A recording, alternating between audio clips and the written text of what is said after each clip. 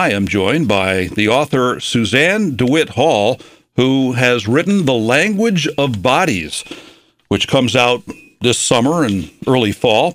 Suzanne, good morning. Thank you for joining me for today. Give us a little preview of what The Language of Bodies is all about.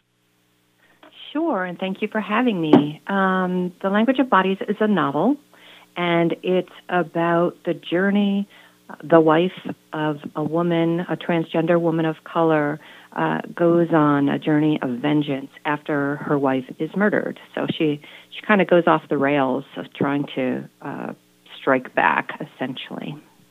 Would you put this in the category of a psychological thriller? Yes, I think that's the best category. It's sort of an unusual book that doesn't fit a lot of categories. My fiction tends to be a little weird, and so, but I think that seems to be the best description.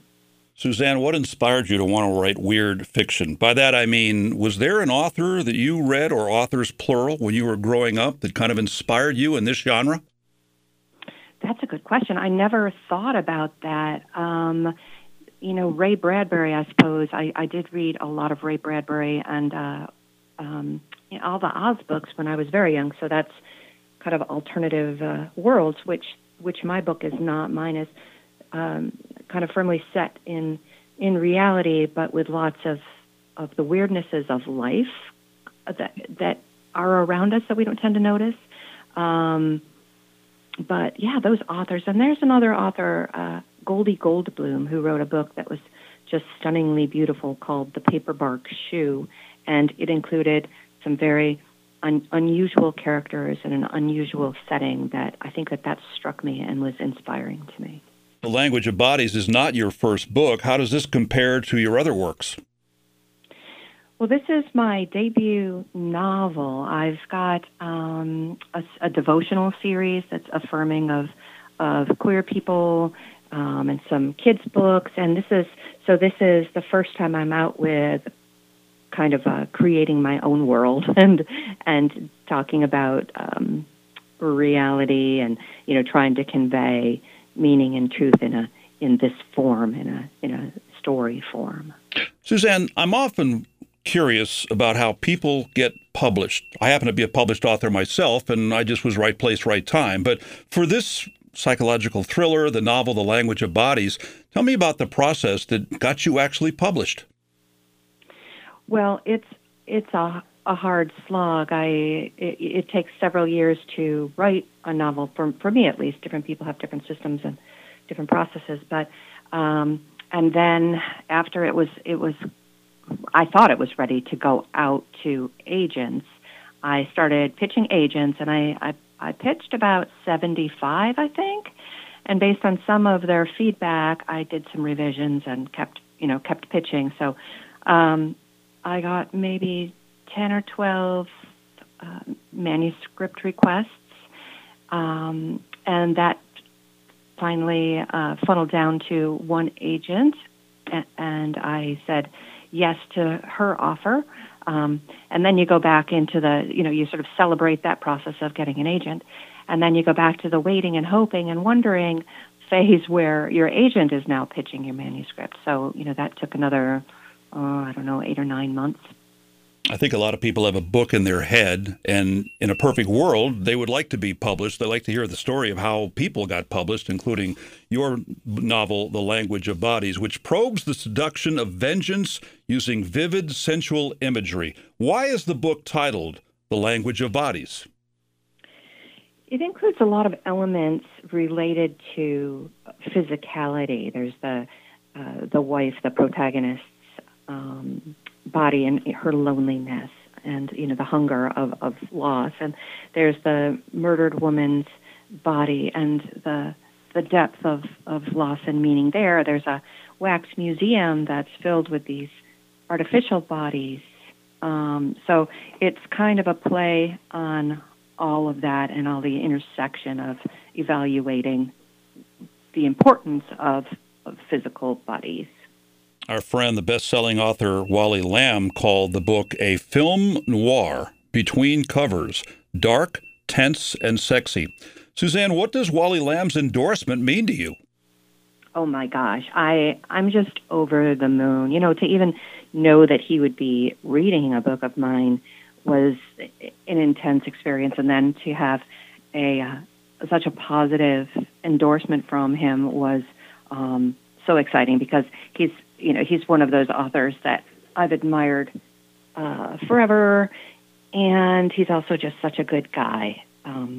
So to have him, take the time, enjoy my book, and write an endorsement is kind of a lifetime achievement, to tell you the truth.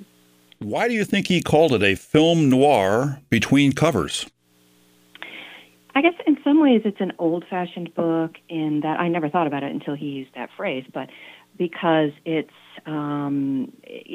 this centering around vengeance is kind of an old, not a meme, that's not the right word, but a theme that was at the center of some old detective stories and things like that. And there's also it's page-turny, it's sort of propulsive, it keeps you kind of moving through it because you want to find out, okay, what's going to happen. There's this driving energy, and it's dark. So I think that's probably why. Did the final product turn out the way that you first intended when you put the first word on paper? Or is this the kind of thing, it's a novel, you can kind of change the rules as you go along? I had a vision.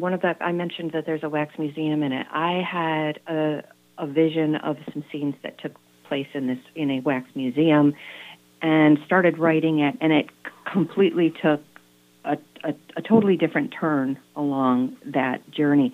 Once I got the vision for the story overall, it did come out the way I intended, and I'm really happy with the final result. It does what I want it to do. You mentioned a wax museum. The story includes a wax museum, a haunted house, and mystical Catholic elements. Suzanne, why all the weird stuff? One thing, I like weird stuff, and I think that there's a lot of weirdness in the world around us that we don't pay that much attention to. And in books and in life, we sort of gloss over them or don't give them much attention. And there's something about that weirdness. I mean, these are sort of overtly kind of, they sound spooky, but, there's odd side road little wax museums scattered around the country. And there are these places that people consider haunted, and real people end up working in them and experiencing them in different ways than we do as sort of outside observers. So, and the mystical bits, that's just part of who I am in my writing. I like to think about the things happening in the universe that we don't normally pay attention to. The characters are also odd. Tell me about why you included the odd characters in the language of bodies. This is a similar answer because the same thing. All my favorite people are weird, and I think that the characters we find in fiction are often a bit flat and boring. And in reality, there's a lot of weirdos out there.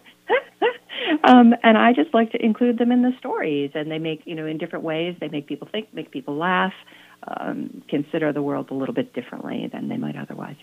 Suzanne, would your favorite people call you weird? I hope so. You want to be called weird? Oh, that doesn't bother me at all. No, I don't think kind of whatever normal means. I don't know what that even means. But normal to me, I tend to think of as kind of boring.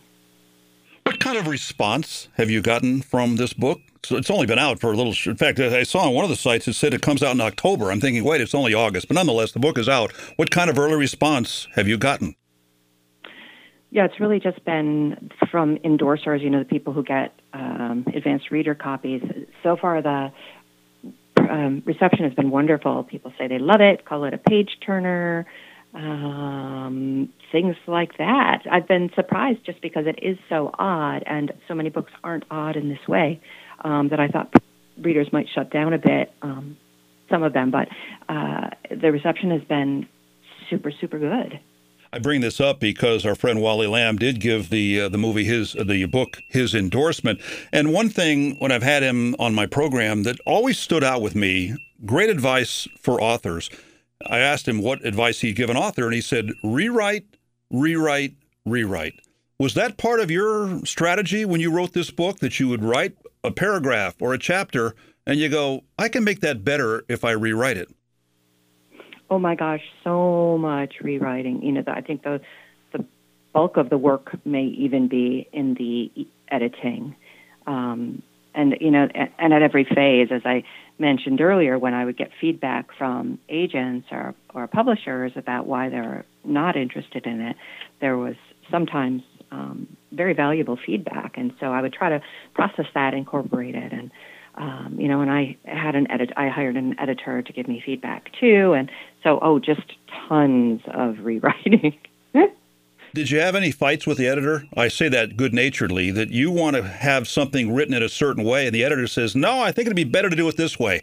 And if so, who won?